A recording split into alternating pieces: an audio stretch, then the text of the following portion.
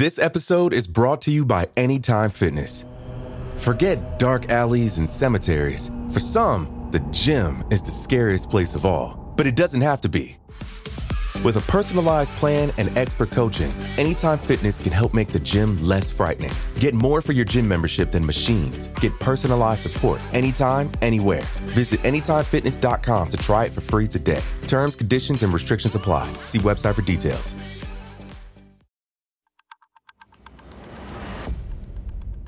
Today is Tuesday, April 27th, 2021.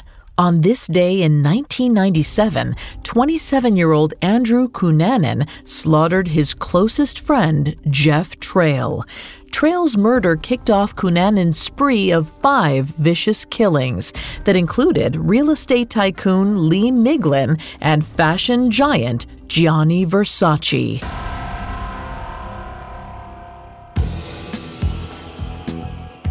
Welcome to Today in True Crime, a Spotify original from Parcast. Due to the graphic nature of this killer's crimes, listener discretion is advised. This episode includes discussions of domestic abuse and mass murder that some people may find offensive. We advise extreme caution for children under 13. Today we're covering status-seeking serial killer Andrew Cunanan. Let's go back to Minneapolis, Minnesota on Sunday, April 27th, 1997. 28-year-old Jeff Trail was a former U.S. naval officer who met his best mate Andrew Cunanan when Trail was stationed in San Diego, California in 1991. The two became fast friends and grew so close they often told people they were brothers. But something seemed off about the friendship. The handsome Trail oddly transfixed Cunanan. In a way, it seemed as though Cunanan wanted to be Trail, often emulating him by trying to capture the young man's vocal tenor or mannerisms. If Trail got a haircut, Cunanan visited Trail's barber the next day to request the same style. If Trail went shopping for a new sweater, Cunanan had to find the very store and purchase an identical item.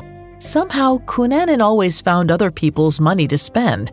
He subsidized his lavish lifestyle by keeping the company of a handful of wealthy older gentlemen who he lived with as a companion or met up with as a sex worker. But Cunanan also supported himself by selling prescription drugs. According to a friend of Jeff Trail's, as Cunanan's shady business grew, he realized he needed protection. So, early in 1997, he asked Trail to join him as his security guard. Though Trail had military training and owned a handgun, he wanted nothing to do with Cunanan's underground dealings. The two got into a huge fight, and Trail told Cunanan he never wanted to see him again.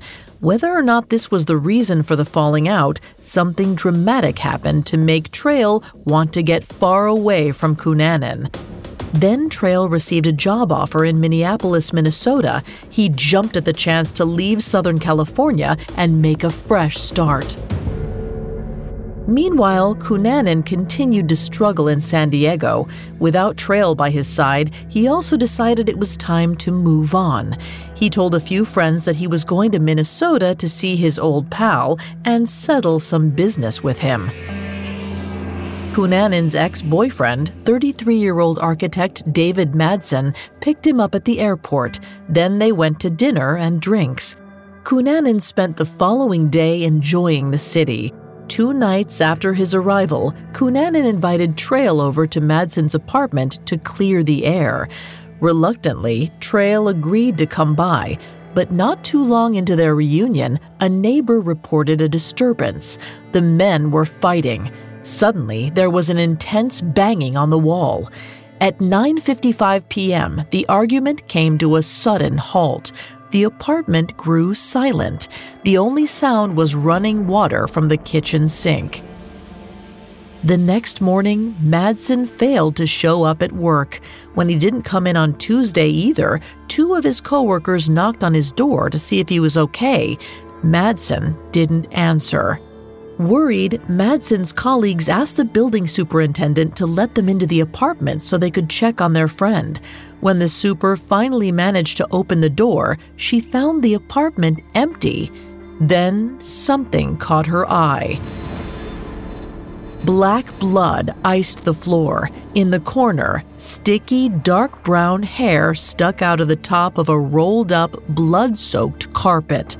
The rug hid Jeff Trail's cold body. His wristwatch had stopped at 9:55 p.m. His face, head, and chest were beaten beyond recognition. Later, reports showed Trail endured 27 forceful blows from a claw hammer. And Cunanan was just getting started. Coming up, Andrew Cunanan continues his bloody rampage. Hi, it's Carter from Parcast, and I'm hosting the new limited series, Hollywood Scandals. We all know that Tinseltown is the land of glitz and glamour, but look closer, past the allure of bright lights and red carpets. There, you'll find a more disturbing tale, one filled with tragedies and transgressions so damaging they've turned hopes and dreams into high-profile nightmares. Every Monday on this Spotify original, discover the real-life dramas of some of entertainment's biggest names. From the mysterious drowning of Natalie Wood and the murder trials of comedian Fatty Arbuckle to the star clients of Hollywood Madam Heidi Fleiss. Each episode of Hollywood Scandals has been curated from shows across the Parcast network, covering over a century's worth of controversies, from the silent era into the digital age. Fame and fortune may be fleeting, but scandals, they stand the test of time. Follow the Spotify original from Parcast, Hollywood Scandals. Listen free only on Spotify.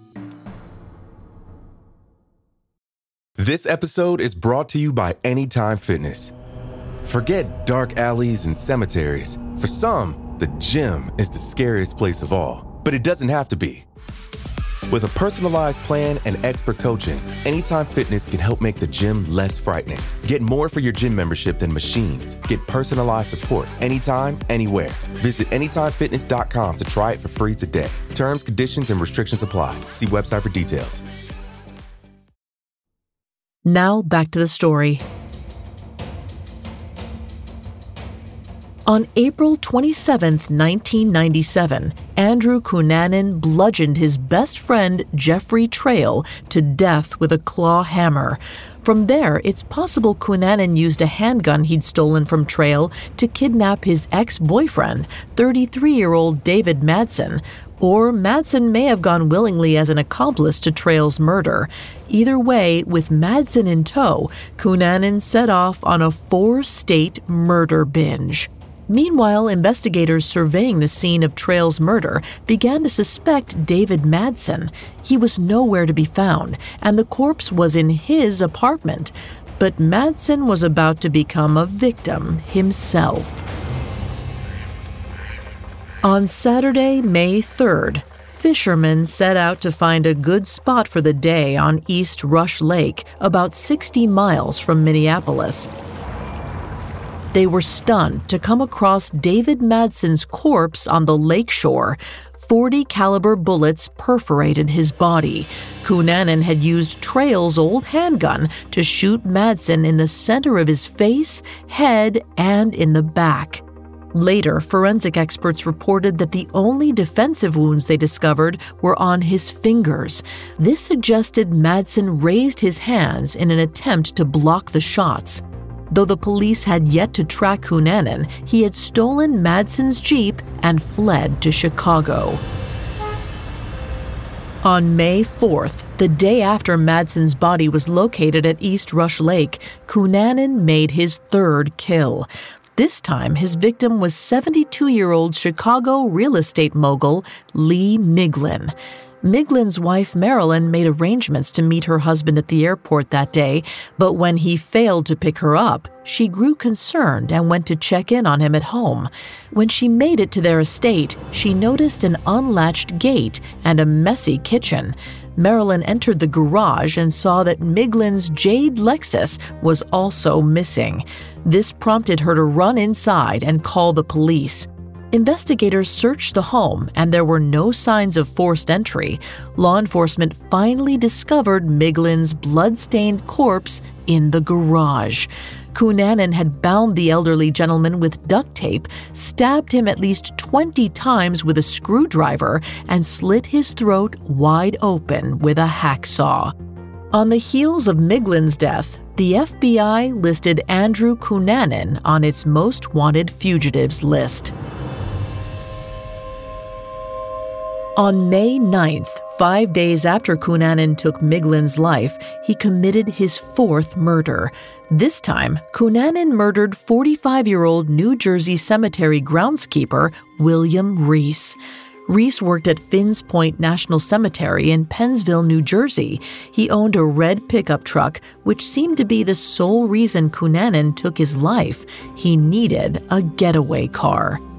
Reese was discovered in the cemetery office on the morning of May 10th with gruesome gunshot wounds in his head. Though the pickup was gone, Miglin's jade Lexus was left in its place. Cunanan had disappeared once again. Weeks later, Cunanan resurfaced in Miami Beach. Despite being wanted by the FBI, he made little effort to hide at this point. He went out in the evenings, was highly visible around town, and even used his name when he pawned some gold he'd stolen from Miglin. Perhaps he was looking to be caught. It could also be why he searched for a new victim with a higher public profile. On July 15th, fashion great Gianni Versace left his grandiose South Beach mansion to go for a stroll. Upon returning home, Cunanan appeared from nowhere, greeted Versace, and shot him in cold blood on his doorstep.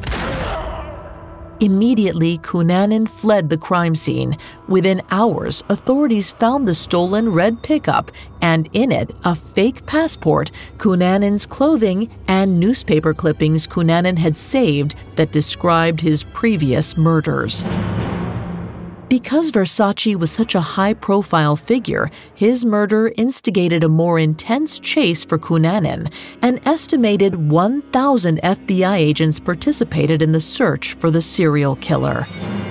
Finally, on July 23rd, a week after Versace's death, the FBI got the tip they needed to end the manhunt once and for all. The caretaker of a Miami boathouse alerted the police when he found an intruder on the yacht. Just as special forces were about to close in on the boat, Andrew Cunanan shot himself in the mouth with the same handgun he had used in the other killings. There was no suicide note, no plea for forgiveness, no written statement to illuminate his motives.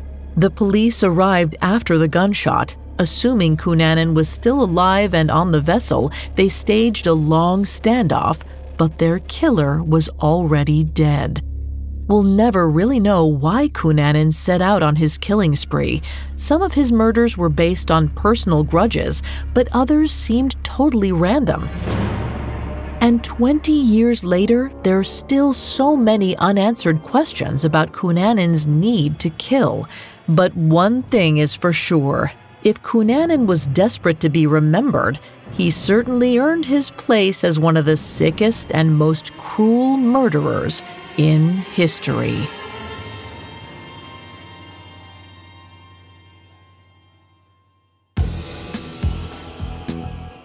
Thanks for listening to Today in True Crime. I'm Vanessa Richardson. For more stories like this one, check out my other show, Serial Killers, a Spotify original from Parcast. Today in True Crime is a Spotify original from Parcast. You can find more episodes of Today in True Crime and all other Spotify originals from Parcast for free on Spotify. We'll be back with a brand new episode tomorrow in True Crime. Today in True Crime is a Spotify original from Parcast. It is executive produced by Max Cutler, sound designed by Juan Borda, with production assistance by Ron Shapiro, Carly Madden, and Bruce Gitovich. This episode of Today in True Crime was written by John Levinson, with writing assistance by Terrell Wells and Alex Benedon, and fact-checking by Claire Cronin. I'm Vanessa Richardson.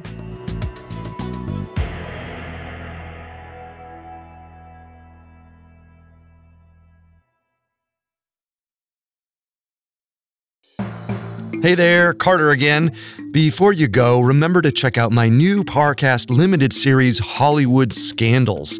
In anticipation of the Oscars, we're unearthing some of the most sordid controversies in showbiz history.